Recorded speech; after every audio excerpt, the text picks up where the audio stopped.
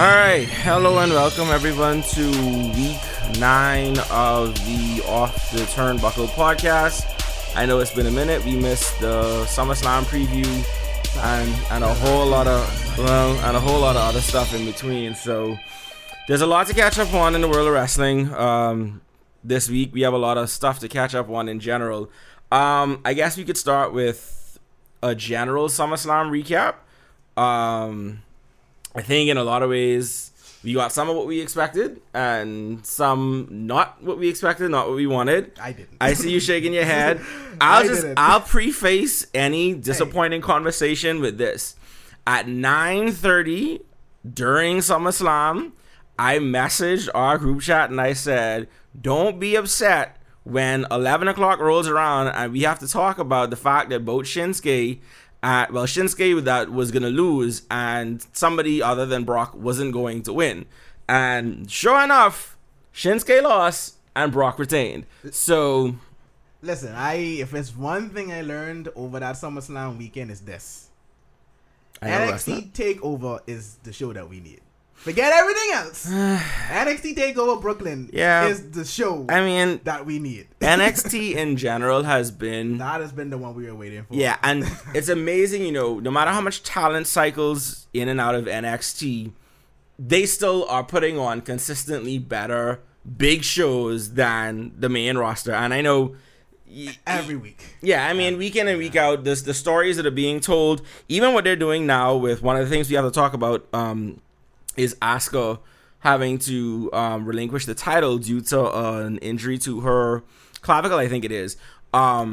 So even that, where they could have just played it safe and said, you know what, she's going to hold on to the title. It may not be a long injury. Let's just play this out and see. But no, they had her relinquish it immediately, thus freeing up the roster to go back and probably end up with... what's her name? Ember Moon. Yeah. Probably claiming the title. Yeah. I know the story that's going around is that they're planning on having the winner of the Mae Young Classic become the NXT Women's Champion, which I think is an interesting loophole that they can... All new wrestlers, or are there... in the Mae Young Classic? Yeah, are there some... No, there's going to be a combination of... Yeah, it's going to be a combination of their current roster and then a lot of ladies from the independent scene that are going to be coming into... To compete in the Mae Young Classic. So I think that's an interesting... Right. It might actually end up being a blessing in disguise for them because they don't have to use one of the existing women in NXT. They can actually tell a whole new story and give Ember Moon somebody else to chase maybe for a while longer if they still want to put off her eventual winning of the NXT Women's Championship. I think that's the best route to go because Asuka's basically washed everybody in that division. So you have to go somewhere now. It's you have to tell some kind of new story. So the Mae Young Classic is definitely the best route for them to go in that regard, to create different storylines, to get new wrestlers involved inside of it, create a new buzz for that division, because now with Asuka gone, it's like, what do you have? Yeah, and I think the interesting thing coming out of that is Asuka is just a completely different... She's a monster. She doesn't fit in so much of what's happening in WWE right now. Because if you look at how many titles have changed hands in the last 3 or 4 weeks, because if you go back to even just all of the AJ Styles, Kevin Owens stuff, right? That title is flip-flopped about 3 times in the span of probably 4 or 5 weeks. You had Neville dropping the title to Tozawa on the Raw before SummerSlam, and then reclaiming the title at SummerSlam. You had Sasha winning the Raw Women's Championship at SummerSlam and then losing it last night in the main event. Well, not last night, Monday night in the main event of Raw. You had New Day losing the tag title. So there's all these title changes happening everywhere except with Asuka. And now she's forced to relinquish the title due to injury, but it's just interesting that she is an anomaly in the entire world of WWE right now. But I think overall thoughts on SummerSlam for me, it became pretty obvious once you got about 6 or 7 matches in, including the pre-show, that so many titles had switched hands that those last 2 matches, the titles weren't going to switch. It was, as much as it seemed likely that, okay, this was going to be one of those pay-per-views where everybody lost their titles, something about it just made me feel like they're gonna hold back. Whatever. They're gonna delay the Shinsuke coronation, and we're gonna be stuck with Brock, for a little bit longer. Now, granted, I like that it leads us to Brock versus Braun at No Mercy. Yeah, I was actually gonna say that. I'm cool with that. But That's in fine. the short term, in the moment, those last two matches were as good as the Fatal 4-Way was in terms of the quality of the match itself. The results of those last two matches were very disappointing, I think, for a lot of fans. And it's not what anybody wanted. It's SummerSlam. This is our event. Like, it's supposed to be. It's supposed to be. Event. Yeah, you're supposed to have but people that we want. But they set it up perfectly. They set you up to think that everything's gonna change, and then nope. Y'all get stuck with at least one more month of Brock, and I guess at least one more month of Shinsuke chasing Jinder Mahal, who is just not worthy to be chased. But that's a whole nother story. At least we know this has been the most unprecedented push that I have ever seen. Like, we're a couple months in, and I still don't understand how he got this push. Like, what level is this? We know what it is. It's the fact that they have an India tour, and I think they still. What's going on? There's clearly still more to it, and I know they also have I think a Japanese tour that's coming up. So what they may be doing is delaying Shinsuke's winning of the title to the time when they're in the Japanese tour, which is when it would have the most impact in that market, because they just expanded the network into Japan a few weeks ago. So it kind of makes sense, and it was the same thing. Mahal won the title right when they launched the network. Right, but that's the thing. Mahal got the title right around the time they launched the network in India. So now it's almost like, okay, we're probably looking at a similar thing where at some point in the next month or two, more than likely Shinsuke is going to win the title, and then that kind of wrestler where you just put the belt on because we're going in his homeland. But you know this is a guy that you're going to put the title on anyway. Mahal was that, but I think Shinsuke is just, they're going to tie it in a time where it gives them the most impact. Because here's the thing. Wrestling fans are like this.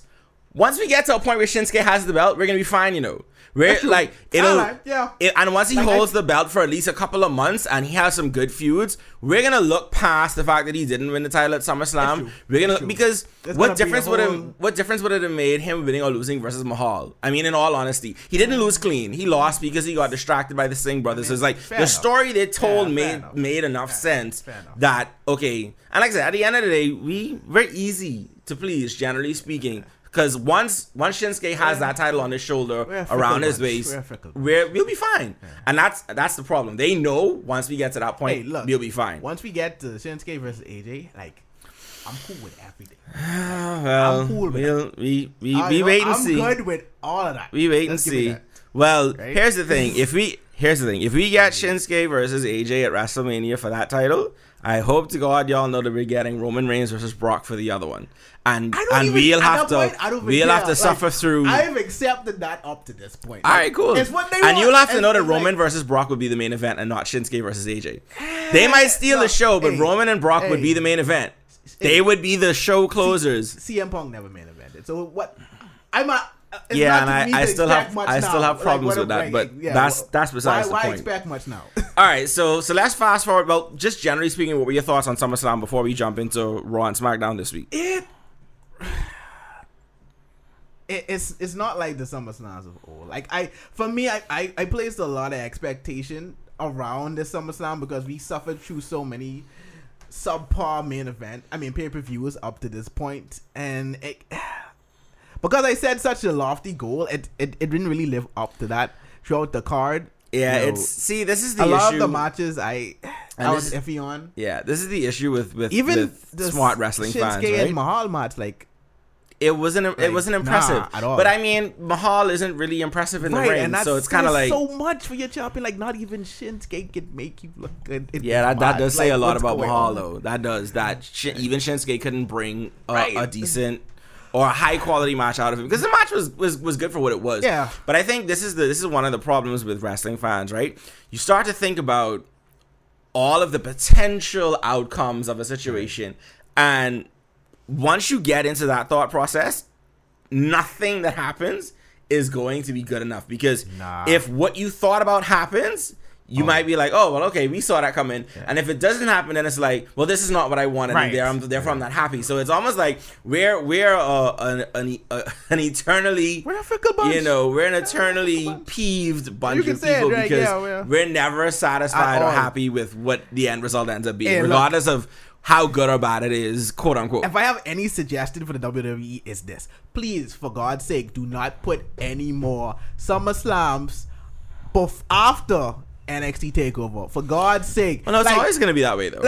But no, I think that, for me, that added to the fact that, oh my God, SummerSlam is not going to live up to this. Because as I watched... But that's been the case. NXT But okay, that's been the case from Brooklyn 1, though. It's from the first TakeOver that they had in Brooklyn. But I feel like I was all of these pay-per-views... Yeah, but all of these pay-per-views... Well, it's only been 2. Well, I mean, other than this one. So it's been 3 in total. But nonetheless, I mean... Yeah, ever since that first Brooklyn TakeOver... Any pay-per-view that's followed an NXT TakeOver event has had a tough act to follow, and it's been straight through, it's clearly not going to change. I understand that, but this one, like the one that just went, but TakeOver before Mania was better than Mania. No, I understand that, but so it's Brooklyn not going to change. 3, like Brooklyn 3, left me speechless, like from start to end, like. I was amazed by every single match that happened that night. Yep. Like, well, that is what I want from a paper. At least that's what I want. But here's the thing, right? And this is the point I'll have to bring up, right? You have that. You have both. You get to have both. You get to have. I'm a fickle fan. I want it on. Yeah. Welcome, Ricardo. He just joined us. He just stepped in. We're talking about SummerSlam, just kind of giving NXT. But our thoughts on SummerSlam in general, which led to Javon talking about how his it doesn't compare. It doesn't compare. But like I told him, if you go back to the first Brooklyn TakeOver event, any main roster pay-per-view that's had to follow any of those TakeOver events going back to Brooklyn 1 has had a tough act to follow. But I think as wrestling fans, think about it this way. If you rewind 6 years, you didn't have NXT. You didn't have a TakeOver. So therefore, I hate to be on the WWE side, so to speak, with this, but it's like, enjoy your TakeOver. You're getting what you want. And then enjoy SummerSlam for getting some of what you want. I feel like that's such a cop-out, though. You can't have it all. I've been hearing that argument for quite some time, but what pisses me off about it is, and I hate to put it like this, NXT makes it look so easy. Thank you. It makes you think that WWE can deliver this quality product day in and day out. Like, what is such the big difference? Why can't you do this? So just be patient. What is there to be patient? Be patient for the moment. You have more refined superstars that are on the main roster. You know what so I'm if that's the case, you have guys that caliber AJ Styles. Hold on. John Cena. What's the difference between NXT and Raw and SmackDown? Development? No. What? What's the main difference? One is on the network, one is on the television. One has Vince as the primary guy in charge, and the other has Triple H. So you just have to be patient. You do have that. So in other words, what you're telling me is I have to wait for this guy to... As we put it, cough over. That's a very insensitive way to put it. I see where at the same Alexis time, is coming from. Because, I mean, just to put it in perspective, this is an interview I saw with AJ Styles where he talked about is he wished he had went to NXT first because there's such a lack of room for failure on the main roster and such a steep learning curve that he wished that he had the opportunity, and he said he recommends any new person to go through NXT, even though he didn't go through it. He had to learn on the fly. Okay, this is what Vince likes. Okay, this is what I need to do. Okay, these are the nuances that was going on. AJ is the wrong one to make that recommendation. I mean, I agree. Straight to the main roster, and he's a hit. I agree, but he stated that numerous times. But I can see where he's coming from because he's a guy he's wrestled all over the world. So it's true. He's not, somebody who is a 20-something. I get it. Anybody who's just starting out, fine. But even when you look at guys like Rude stayed in NXT for what, a year? A little less than a year before they moved him up to the main roster. So I think depending on who you are, where you are in your career, what your level of familiarity is, because AJ is not completely unfamiliar with WWE. He was there in developmental way back when it was either Ohio Valley Wrestling or Florida Championship Wrestling. So he's relatively familiar. He's not completely blindsided by what it is to be in WWE. But at the same time, at this point, man, this guy's been around the block a million times. All that is fair and absolutely true. But the point still remains: you could develop. You could deliver a quality product on a WWE network. You do that every week with NXT. I mean, some of the storylines are, things that we could look beyond. But when you look at the last pay-per-view, TakeOver, it was a quality show. Then you turn it to SmackDown. I mean, not SmackDown. SummerSlam, where you had a rush on talent. Like, everybody is up and down that roster is just pure talent. Why is it so difficult to deliver a quality show? Now, the only thing I would say would at least the lean more on the WWE side on this is that I feel like the NXT crowd is much easier to please than the main roster crowd in certain aspects. I feel like sometimes I feel like NXT. I feel sometimes I feel like the full sale crowd likes the product because it's NXT. They know the product. Yeah, I have to agree with Javon on that. I mean, that's if I were to bring an argument, that would probably be the only crowd to please. But even that still like. But that does not dictate what goes down in the ring. The problem with the main roster, SmackDown and Raw, it's the in-ring work. It's not the crowd reaction. I mean, with the debut of Bobby Roode, I wanted that to happen in front of a smarter wrestling crowd. A crowd that was spawned be interested. Yeah, that Brooklyn crowd was that's a whole other conversation. Yeah. The whole beach ball thing, it's a whole different thing altogether. But I think, I don't know. I get it, right? But I do agree to some extent that in terms of the idea of getting over, which is half of it's not just about the ring work, it's your ability to get over with fans. And I think when you think about that, it's easier to get over with NXT fans than it is to get over with the main roster fans. So, I mean, I think that's a fair point. I mean, it is a fair point, and I could see that, and that's I'll accept that. Right. But at the same time, again, you have the same talent to do that. Like, you just don't push. But here's the difference there's a difference between NXT and the main roster is this.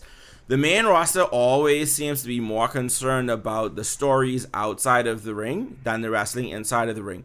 And that's half of what wrestling is about what goes on outside of the ring. And when you consider the time constraints and the fact that essentially Raw and SmackDown are just ads for whatever the next pay-per-view is. Yep. And in a lot of ways, that's how they treat it. So it's almost like, you go through Raw and SmackDown, so you get these little moments, these little nuggets that you can then dump in the video package and then promote the pay-per-view, right? And so when you look at it like that, then that is why it's so different, because with NXT, even though they're telling stories, there's so much more freedom to tell those stories in the ring. And because it's developmental, you need to see these guys and girls in the ring as much as possible in order to be able to see if they're ready for the next level. And so it makes sense that, it's more focused on the wrestling part, because I feel like WWE's perspective is, and I could be wrong in this, but it feels like their perspective is either you have promo skills or you don't.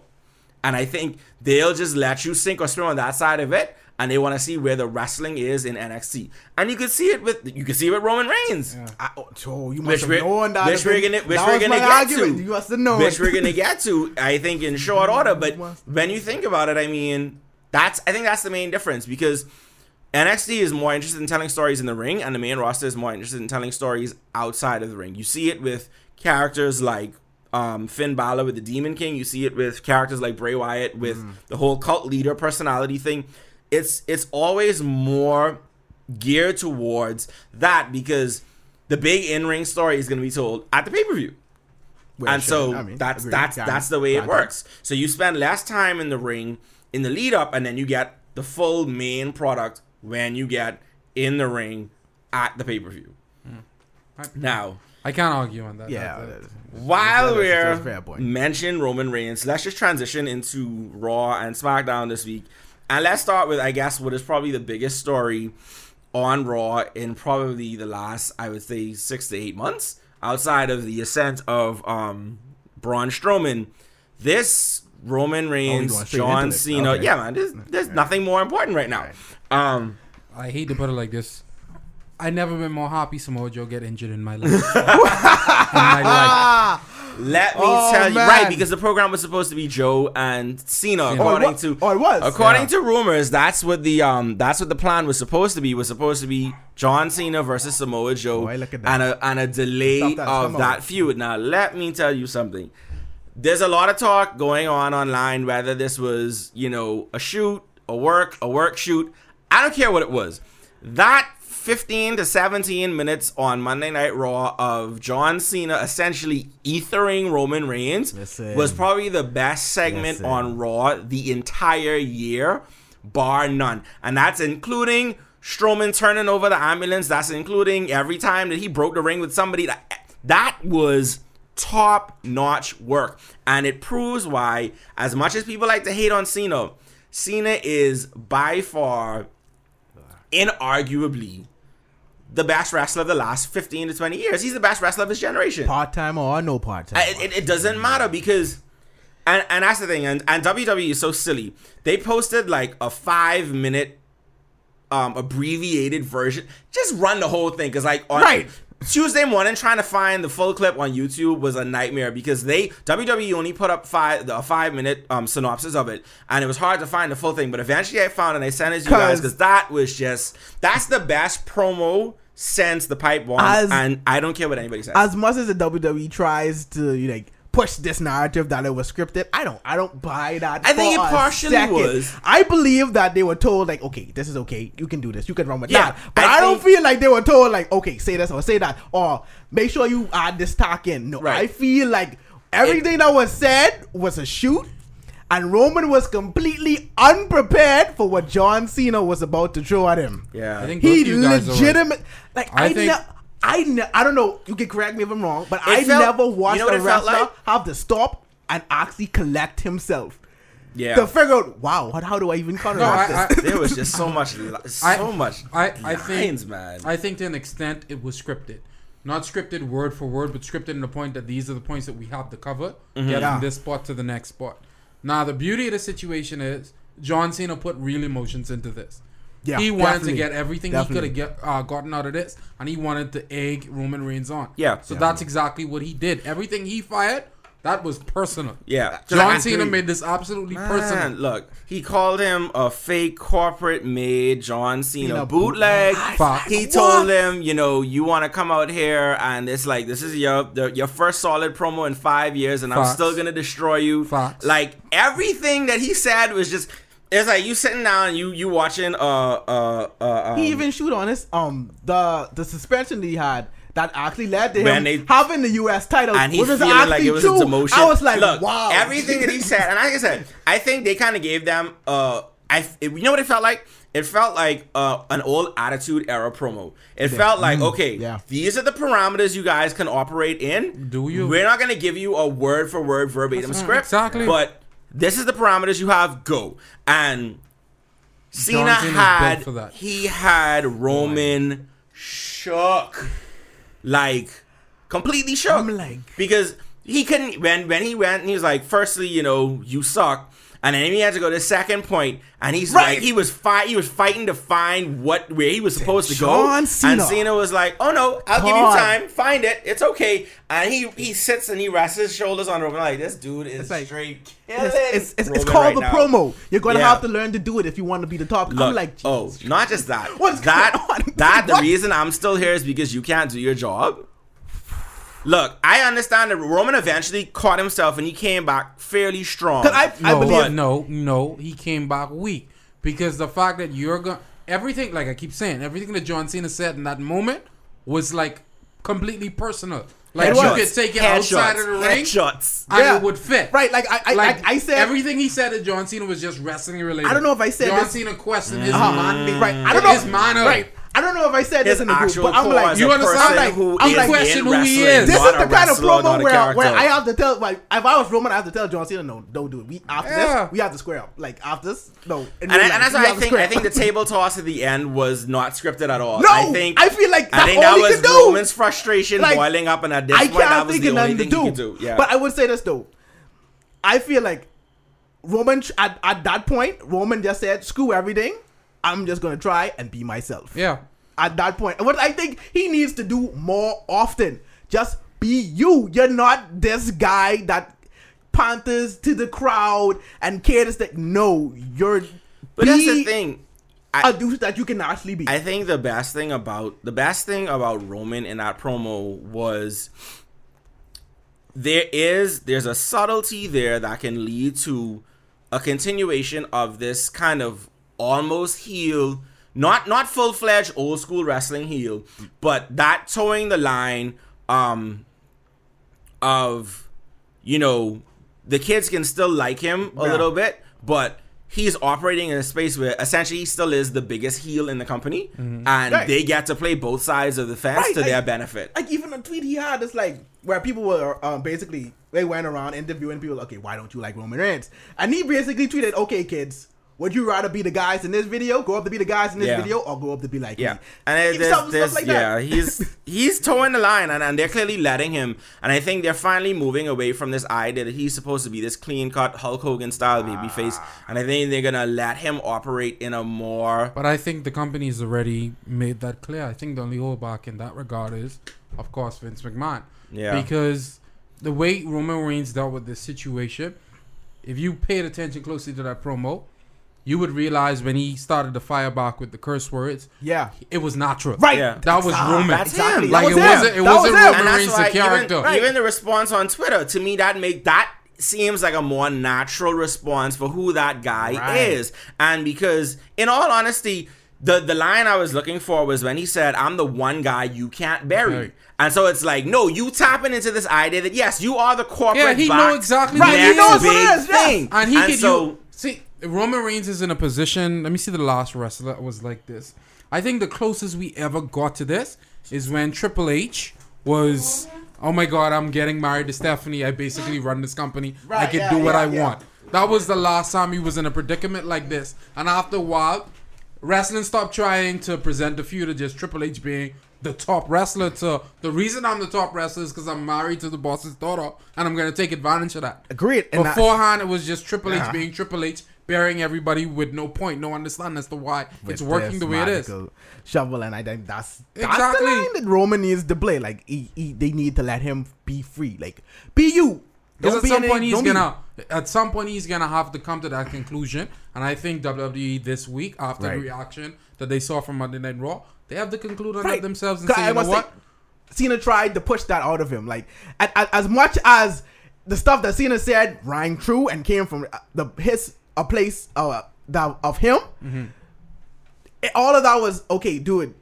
Be you. Like this is what you need to do, and I'm going to try and get it out of you. Like if you're going to be the one to replace me, you have to do this. So Cena just was like, you know what? I know they gave us a script in the back there. Right. But I can push this guy because nobody right now can interfere with this moment and stop me. So I'm going to put you in the spot and either you man up or step aside like he said. And that's it. But it was a beautiful promo. It was a beautiful reaction. I like the way it played up on Twitter, on social media. The best I've seen it in quite some time. Like he said, the best since CM Punk's pipe bomb. Yeah. Like it really was. And like I said, I hate to see the fact that it was because Samoa Joe got injured. But I think this is a good feud. And I just hate the fact. I told my brother this because I wasn't watching Raw at the moment it happened. You guys hit me and was like, Cena literally killing Roman Reigns right now. Tune into that. So I immediately ran to YouTube and I tried to find a clip. And when I found it, I played. And me and my brother was sitting there. I'm like, wow. This right here. And the crazy thing about it is like I'd stopped watching for a bit, but I said, let me make sure I catch the Cena and Roman segment. What's so funny about this? I just hate the fact that it's gonna get wasted at a B-list pay-per-view. Here's the thing though. Oh but that promo was WrestleMania. But that's the conversation that we need to have is okay, we can say that it's the Joe injury, right? But there's other things they could have done with Cena in the moment. And I think for better or worse, this match was happening before WrestleMania. Because the fact that Brock won at SummerSlam and Roman was the one that he pinned means that we're still getting Brock versus Roman for the title at Mania. In some way, shape, or form. Whether it's another multi-man match, whatever it is, I think that's what we're cycling around back to. So I think this match was inevitably going to happen before Mania just because of that being in the background. They still want that Roman beating Brock at WrestleMania moment. They want it. For whatever reason, they still want it. So when you consider that part of it, you know, okay, fine. The other part of it is clearly John Cena is at a point where he is going to be off of television more than he's going to, well, off of WWE television more than he's going to be on. And so it's the same way you had the Shinsuke match. I think they're at a stage where let's get in all of these big money matches, regardless of whether it's going to be on a regular episode of SmackDown like it was with Shinsuke, or on a B-level pay-per-view like No Mercy like it's going to be with Roman, and maybe they'll have another match or two after that. Maybe the final match in this feud will be at Survivor Series. But nonetheless, I think we as wrestling fans, especially the subset that have hated on John Cena for such a long time, you know, this is the time to appreciate these moments, because this is what John can do, right? He can take guys who need to be elevated and just need that one. Now, granted, Roman is not that type of guy, but he can make big moments with just about anybody. He needed this. Yeah, like this is the kind of promo. Who, John? No, Roman. Like, right, and even though he fumbled with it a little bit, he did need something of this level. Now, I'm hoping that they continue the subtlety of the because see, the difference between him and John and the way they react to the back and forth in the crowd is that Cena always smiles through it. And they tried that at first with Roman, and fans are just like, no, screw that. We still ain't into you. And so what you find is he's now moving into the snarling and whatever, to hell with y'all. And like Cena was always, you know, oh, you're the fans, you pay, you get to cheer, you get to boo, you guys do whatever you want. You're the paying customer. I'm fine with that. But Roman is like, y'all don't even know what y'all mad for. And that's the thing, you know, as limited as his promo skills can still be, Roman has had probably the best series of pay-per-view matches in the company in the last 2 to 3 years. Again, I hate to bring it full circle to the debate we had with NXT just now, but again, the second Vince McMahon lightens up the reins, pun intended, Roman steps into a spot where he becomes naturally what he can be. Same thing, we see the difference between the main roster and NXT. The second Vince McMahon takes that step back, wrestlers become what they naturally can be. That's the problem with Roman Reigns, is because Vince treats this like a pet project, something that he has to move from one step to the next. Like that is what is holding Roman back. Let's see how long it takes for me to get this to actually work and actually buy. And it's because he's stubborn, because he is the god of wrestling, booking. He's not. No, but I mean, that's how he sees himself. He's been the longest tenured owner, producer, booker of any wrestling company, federation, program in history. So of course he thinks himself as that. He was the one that switched the business from being territorial to being national. He's the one who took it from, oh, we're just this little promotion down, you know, in on the East Coast and a little bit into the South, and he took it national, he took it international. So in his mind, he's always going to think of himself that way. So we're never going to get away from that until he either is physically or mentally definitively incapable of doing it, or he's just not alive. And it's sad that that's where we are, but that's the truth of it. Now,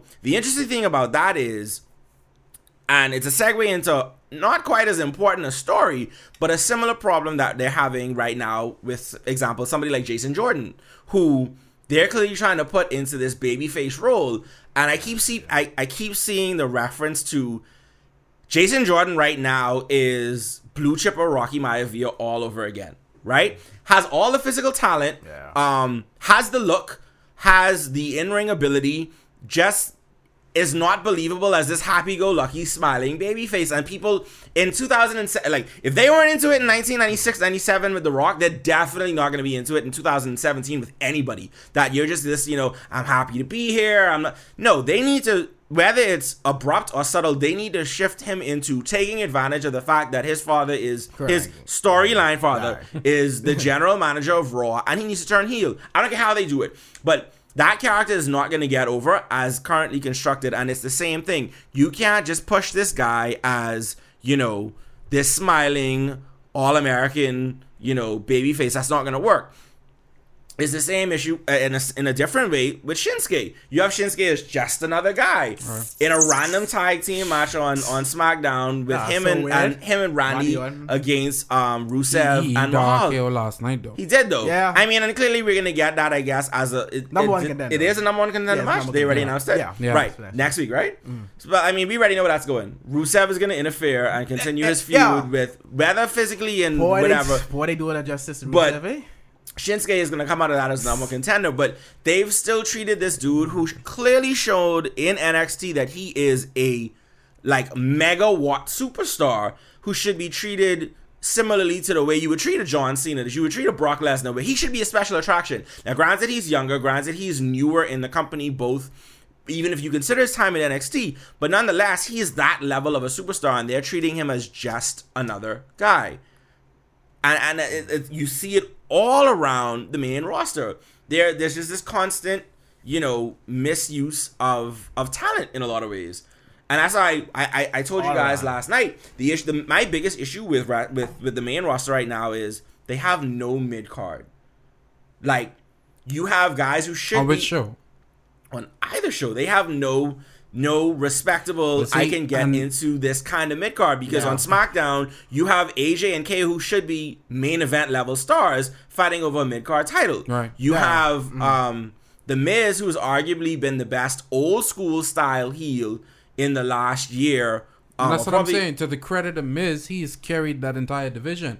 So right now WWE is working with the impression that I could toss anybody to the Miz, feud with Miz, and it'll work. And I mean, I hate to put it, it's been working. To the point that even we are upset because Miz is upset that he was on the pre-show for SummerSlam. Yeah. When you say to yourself, well, I know a lot of other mid-carders that get that treatment. Right. But technically, as fans, we treat him as a superstar because to us, he's the best heel in WWE right now. He's the best heel that's being booed for being a heel and not being booed because this is a baby face that nobody wants to get behind. Right. Like, he gets heel heat the way a heel is supposed to get it. Yeah. And it's almost like we respectfully boo him because it's like we respect the work that he's doing to get over as a heel. But man, that dude needs, like, it sucks that he's on Raw because there's no way for him to get into the main event scene. But he has been doing the level of work that would be fitting of a main event That's star. What he did on SmackDown when he was there. Like, he was the perfect Money in the Bank winner. He was the perfect one. I was telling somebody yesterday, we won't start to respect Miz until he, not only that, until he does magic with Jeff Hardy over the next coming weeks. Look, the fact that you break up the Hardy Boys for this. I talked about this. Well, they're not broken up yet. I want to see where this is going. But yes, It's leading down the pot. It's leading down the pot. Because I imagine Jeff is going to win the title. If not on Monday coming, if they push it back, because Miz is now saying, well, how could he be the number one contender? He only won one match. So they may push that match back a little bit further. But I think the idea behind that is really good because you have Jeff, who's believable as an IC singles contender because he was a world champion in his first round with WWE, and he was a multiple-time Intercontinental champion as well. So he makes sense, which is good foil for The Miz because you have somebody who is respectable as a singles wrestler, can go in the ring, has a lot of backstory that can kind of be played around with, and that's going to be a really good feud. And I guess that's like every Miz feud has been, except for Dean Ambrose, because Dean Ambrose has been, Sucks. Well, I was going to say that, but I didn't want to. But nonetheless, except for when he's with Seth Rollins, not now. Let's forgive quick. But as a side note, one more note on SummerSlam. Outside of the Fatal 4-Way, the best two matches on that SummerSlam card were New Day versus Usos on the pre-show, which might have been the best match of the night. And Seth Rollins and Dean Ambrose versus Cesaro and Sheamus. Yeah, those two matches. You have to give the Fatal 4-Way top billing because it was an excellent match. They made Braun look hella strong, and behind that, the next two top matches were New Day versus Usos.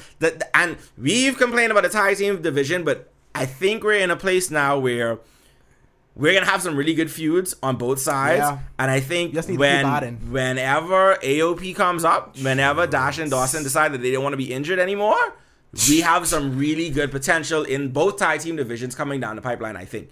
But that was just my last note on SummerSlam, that Outside of that fatal 4-way, your best 2 matches were the 2 tag team title matches, and I don't care what you say. I don't care. You can't say that often. You can't say that often. Yeah, you can't say that often. I have my issues with the Usos, but what?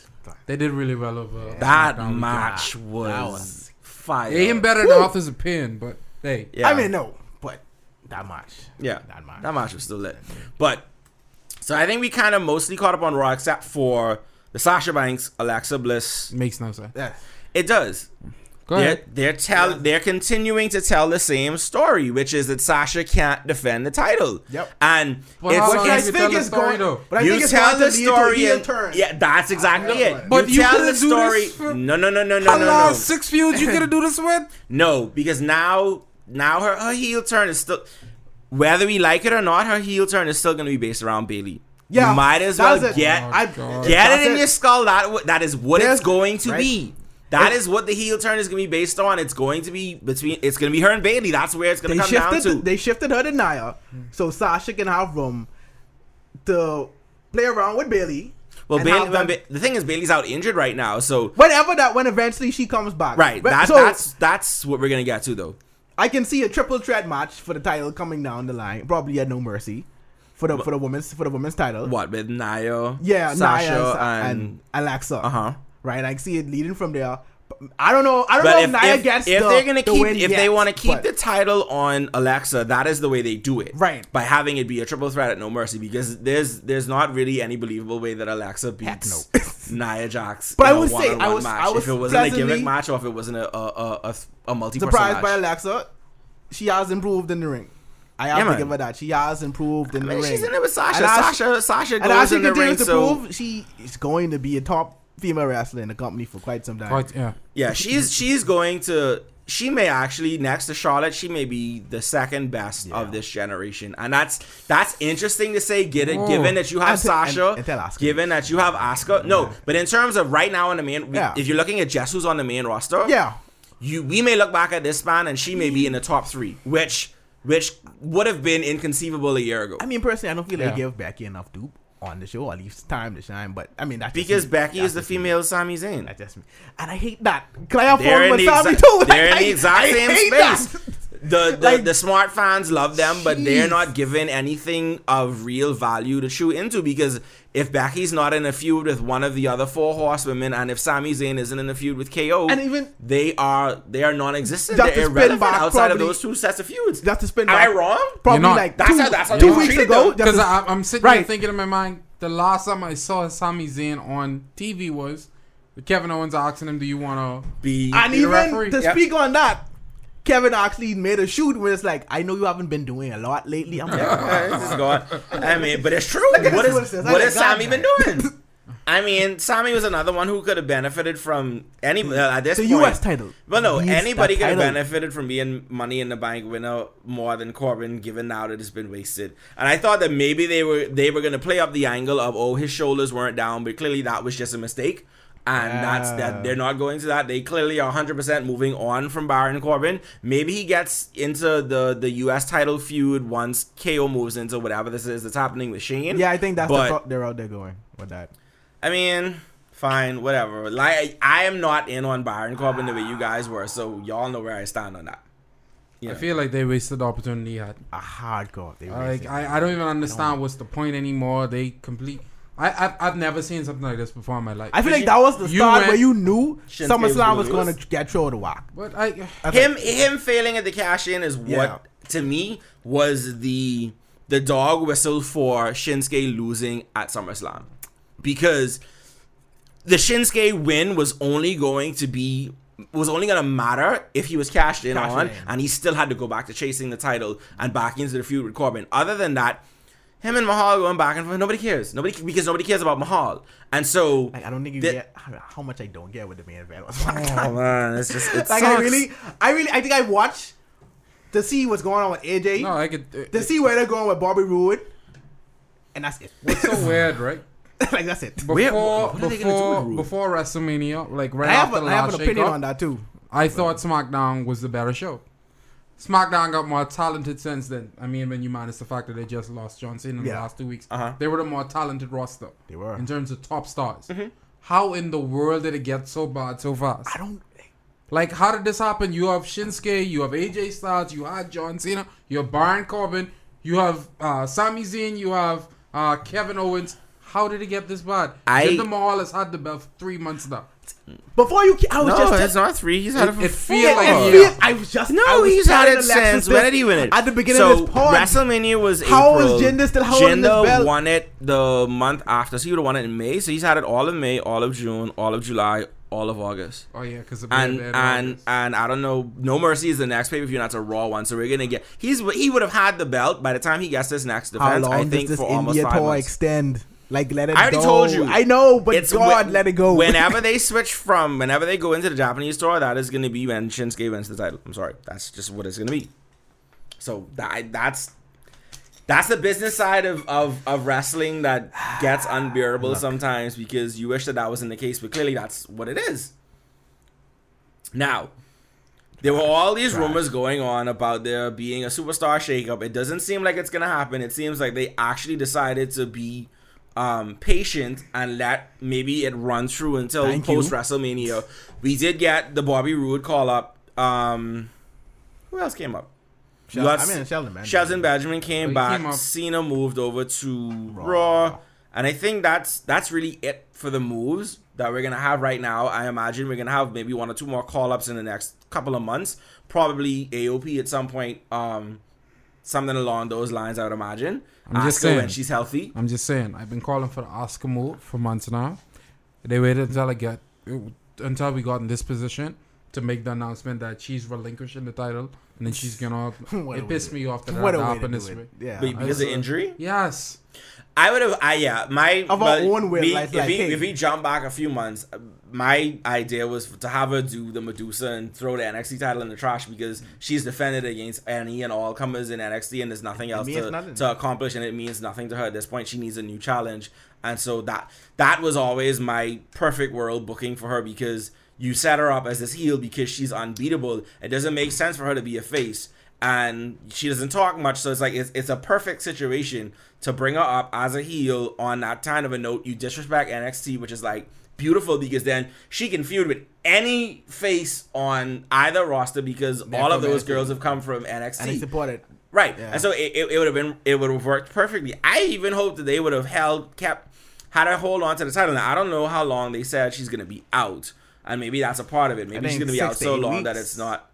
See, but to me that's manageable though, because you tape episodes. Like to me, I thought it was manageable that they could keep her with the title for another month or 2 if she was. And it's like how our next competitor come from the Mae Young Classic. But like I said, I think what the rumor going around now is that whoever wins the Mae Young Classic is going to be the next NXT Women's Champion. At least that's one of the things that's going around. Damn, Mama must be upset. But it's a beautiful story because you got to keep her in chase mode, which clearly she still was going to be with Asuka, but now you get it to be with somebody else. Wasn't there whispers of like a female Royal Rumble in the horizon?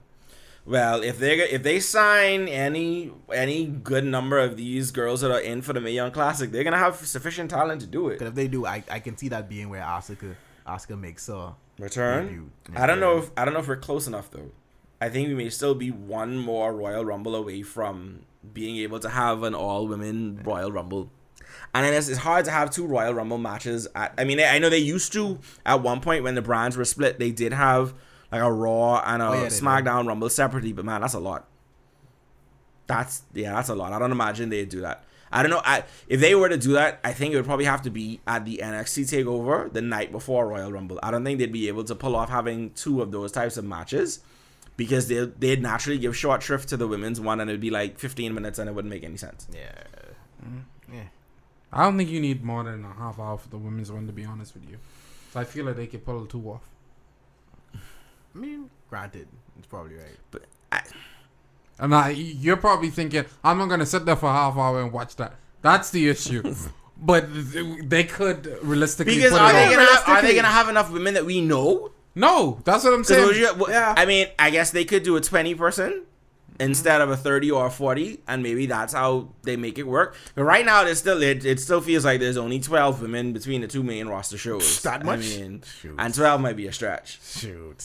So I mean, there's issues there, but Hey, they've done a lot of first time things with the women in the last 2 years, so anything is really possible. Even though they botched the money with that. Hey, but hey, at least now we have at least we still have a briefcase out there. If it wasn't for that, we wouldn't have a briefcase. But we're all looking forward to Carmella being the women's champion on SmackDown. Hey. There's nothing wrong with the Money in the Bank concept. They may screw it up from time to time, but generally speaking, the concept has worked more than it's failed. And no, it hasn't. Over time, you don't think it's worked more than it's failed? I don't really feel. Nah. Edge, CM Punk. Keep going. Hold on, give me a second. I know it's gonna take some time. Shut up. No, having Randy Orton win it to kick off the Daniel Bryan redemption story. I forgot that one. Right. Having Dean Ambrose win it to set up the Shield triple threat. No, not feeling that one. Nope. Really? Only because I felt we should have it was a battleground SummerSlam. That's the only issue. The ending of that whole thing was good, but at the beginning you had no idea it was gonna take that direction. Oh no! Yeah. I knew the minute Dean Ambrose won that he was cashing in that same night, and they were gonna end up in a triple threat.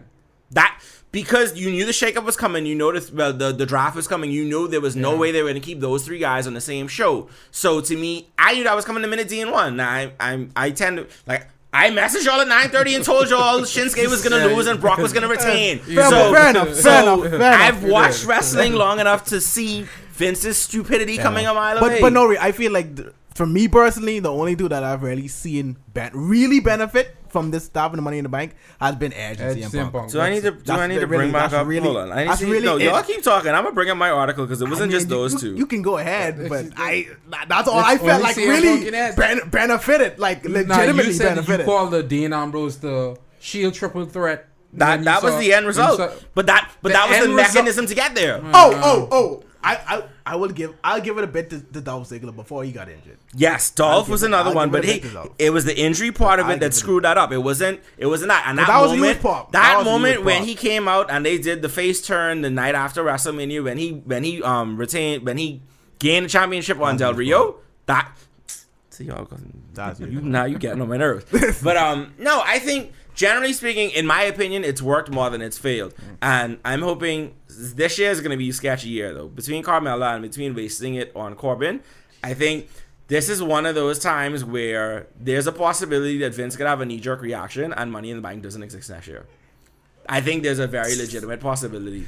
I hate that. Because you know that's how Vince goes. But I hate that you're right. Like that's because he could look at it and say, you know what, this is worn out. This is worn out. Its usefulness. When Lexa said that, just not anything pop in my mind. But thank God NXT has come on once a week. Thank God NXT has come on once a week. When we start moving this podcast to Saturday morning, so we can cover NXT instead of Raw and SmackDown primarily, don't be mad. So much better. Don't be mad. So much better. We're gonna have so much to say. Real like. All NXT. Like I'm just saying, like even NXT's championship match was a beautiful story to be told. It was from start to finish, including the ending with Kyle O'Reilly and Bobby Fish and Adam Cole jumping Drew McIntyre, which makes total sense because Adam Cole size wise does not look like a matchup for Drew McIntyre, but when you put two other guys with him and he has a stable, then it makes sense. And look at that, Triple H did that on the fly.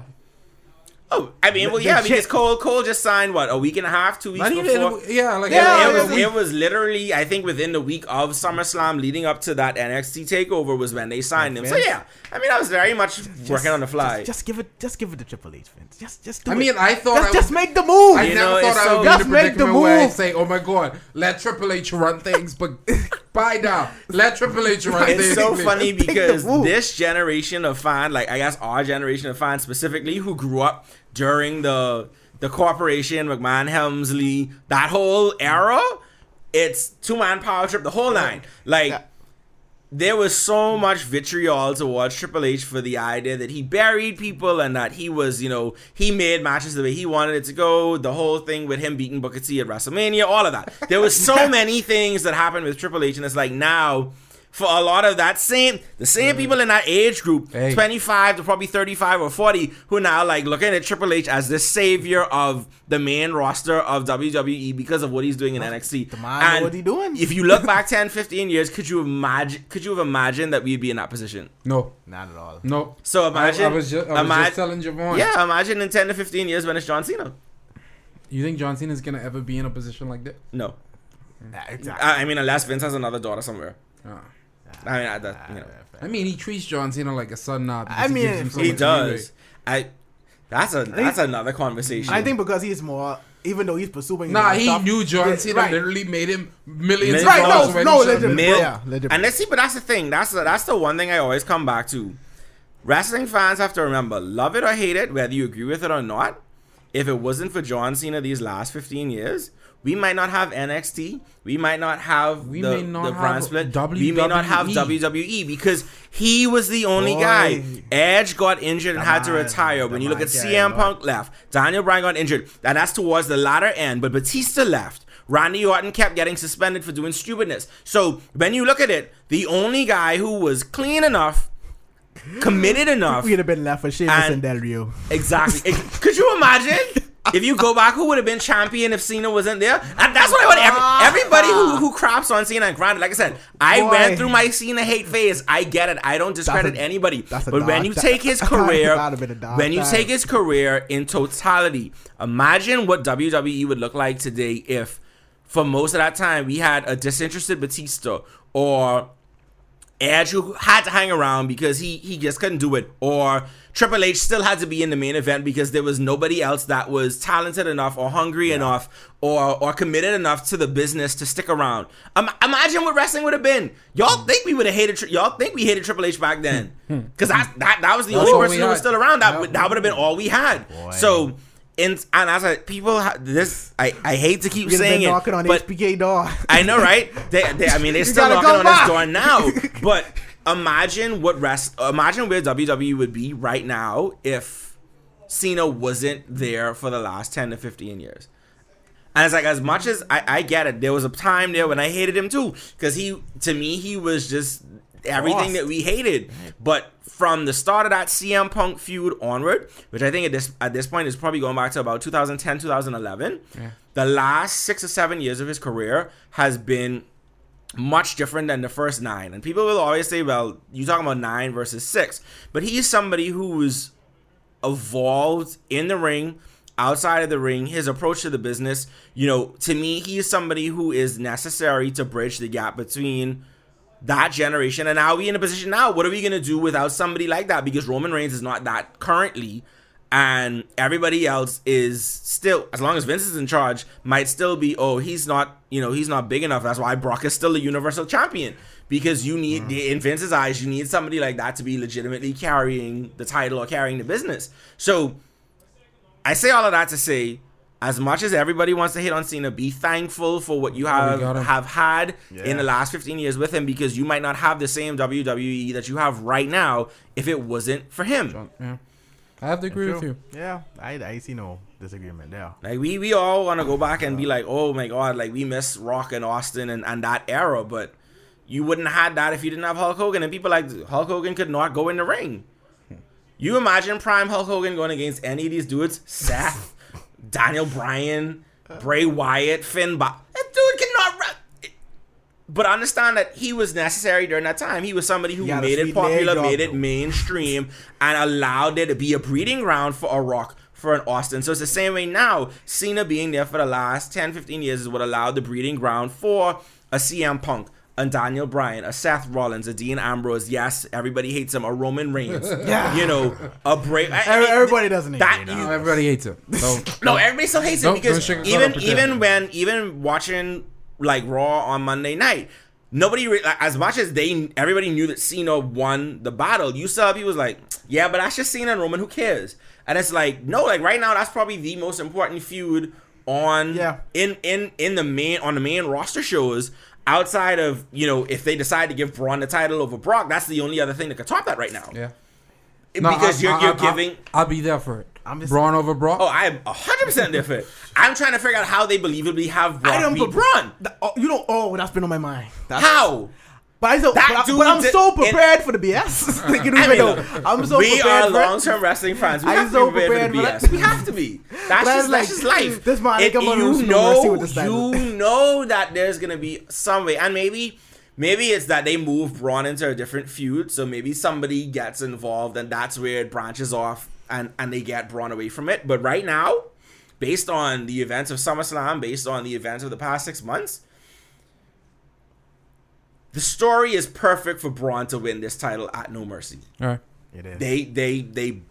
They got him over with the feud with Roman. They got him over with the big moments when him and Big Show fought, when he did the kip up, when they broke the ring, when he tilted over the ambulance, when he put Roman Reigns in the stretcher and threw him off the edge of the stage. You know, all of those things, when he climbed out of the ambulance after Roman literally tried to kill him, all of those... I'm not finished with you yet. It's just so beautiful. But all of that, like, this is... If there's a story that is built for a culmination in a title victory, it's his right now. More than anybody else on the roster. I agree. Yeah, it really should be Roman and Braun at WrestleMania and not Brock. I'd feel a lot more better with that than anything. I mean, I wouldn't mind it. I'm like I told y'all going into it, Brock to me was the one person who didn't have any need to win that match, because I'm happy that he's defending it at No Mercy, but like if he wins, he's probably gonna disappear for another month or two and not show back up until Survivor Series, and then disappear until Royal Rumble, and then maybe show up a couple of weeks before WrestleMania. I think that's the hope, because the stretch isn't that long between No Mercy and Survivor Series. It's about a month and a half. They feel like they could go without him that long. Yeah, I guess about 6 to 8 weeks. Yeah. So they're gonna keep the title on the money, aren't they? Yep. Listen, and we're gonna end up with Brock versus Roman at WrestleMania 34. Probably with Strowman in the match. He's earned his way into that match. I agree. If that I'm not mad at Strowman being in that match, even if that's just a mechanism for how Roman ends up winning. But I mean, I hate to say it like this. If they give me a rematch of that SummerSlam match, that Fatal 4-Way, I think Joe Joe has to be into that match. That was the best Fatal 4-Way I've seen in quite some time. My only concern is I feel like that was probably the only opportunity Joe had legitimately to win the title. Because I think you get Brock and Roman, you get probably a restart of the Roman versus Strowman feud, and I think there's going to be, especially now that he's injured for the next month, if they don't bring him back in the same vein that he was, he's going to get lost in the shuffle, and I think that SummerSlam might have been his one legitimate opportunity. That might have been the highest point that Joe gets to on the main roster, and that's sad to think about it, but it's possible. It is, but the fan in me is saying that there's another opportunity for Samoa Joe because he is talented. He is. I think it's no way you look over. I think they go through with the Joe and Cena feud. You think they get back to it? Now look, Joe and Cena at WrestleMania, I'd be there for that. Especially if that's a good coronation moment for Joe, I'd be all there for that. Because, I mean, at this point, Cena has to start losing the people at WrestleMania and giving them those moments. Right. Like, he's been doing it at SummerSlam, which is fine, but you need to start losing meaningful matches on that stage in order to legitimately push people into the next stratosphere. And he's really the only... With Taker retired or whatever they... keep saying, possibly retired, but with Taker retired, Cena's the only guy right now Cena and Brock. And Brock has been in such a annoying place because he keeps disappearing with the title for months at a time. I mean, the man got other things to do. I mean, he a full-time wrestler. You knew this coming in. Yeah, I mean, hopefully this is the last bit. Hopefully he goes back to UFC and John Jones breaks his leg or something. He never wrestles again. No, they got if them two guys ever have a match, it could be a WWE match. Yeah. You might as well understand that. Yeah, it will. Yeah. Because one thing ain't never stop. Bones ain't never stop taking drugs. So it can be a WWE match. I mean, that much is clear at this point. That's so very clear. And that man addicted. Yeah, so clearly I guess but see, it's not the same thing in a WWE ring though. It isn't, but that's where it could be. Hey. I mean, at that point, you might as well just go throw them in some random arena like Floyd and Conor. Well, that made millions of dollars, so. Yeah. Just let it happen. Yeah. One point on Conor and Floyd. I honestly think that Floyd just was like, I'ma just chill. I gotta let this run a little while. so people could think like this was a real legitimate match. So when they look back at my 50-0, they ain't gonna say that last one was like a rip off. That wasn't even the I think that's the only reason he didn't put him down in the first 2 rounds. You think he could have put Conor down in the first 2 rounds? I think Floyd could have. Yeah. I think it's possible. I think that match could have gone 2 to 4 rounds with Floyd winning easily if that was because he was playing it a little bit more aggressively, but it's like it was almost like, all right, let me just let him tie himself out. But I think he could have put him down in the first 2 rounds. I think it might have been a more dangerous approach. But he to get a shit knocked out of him. But I think I think put it this way. The outcome of that match was the best possible outcome for everybody involved. Definitely. Floyd gets to say that his 50th win wasn't a fluke because he went 10 rounds. Conor gets to say, I went 10 rounds in my first professional boxing match with possibly the greatest pound-for-pound fighter of all time. Mm-hmm. And Floyd gets to come, and everybody gets to make money. So at the end of the day, like I told one of my friends on Sunday, I was like, those two dudes probably sitting up on the beach somewhere in the Caribbean, kicking back, drinking mojitos or margaritas. Without a doubt. Certainly that's what they're doing. Surrounded by strippers and whatever. We actually made this work. Yeah. Like, can you see they fell for it? But like you said, Floyd Mayweather took the best possible route because if he did step to Conor McGregor in a rush to try and finish him, he would have been half a job away from death. I think McGregor had to been tired. Like you it needed for him to be tired to actually step in. Yeah, like you don't step in with a. And that's why as much as people hate on McGregor. I know this is a wrestling podcast, but as much as people hate on Floyd's approach to his matches have always been the best possible approach for him to come out with the victory. So that may not always be the most exciting boxing match for people who just want to see dudes get knocked the hell out, but it's why he's never taken a loss. And just a reminder for everybody out there, Floyd is 51-0 because he beat Big Show at WrestleMania a few years back. So it's actually 51-0. Just to point that out, since this is a wrestling podcast. I mean, they use that every time they have a chance. I'm just saying. I know they show that in every WrestleMania, recap preview situation. They whatever mainstream attention they could get. That gotta count. Well, I think that's about it for this week. I'm just happy you got in the boot this week. Yeah, it's been very challenging. It's been very challenging. But yeah, it's. I think you want to do the sign off that you normally do. Yeah. So that's it for this week. I think this is episode 9 of Off the Turnbuckle. Sorry, I gotta get the name right. But y'all know the drill. Like, share, subscribe, do the whole thing. OTTB out. Free Sami Zayn.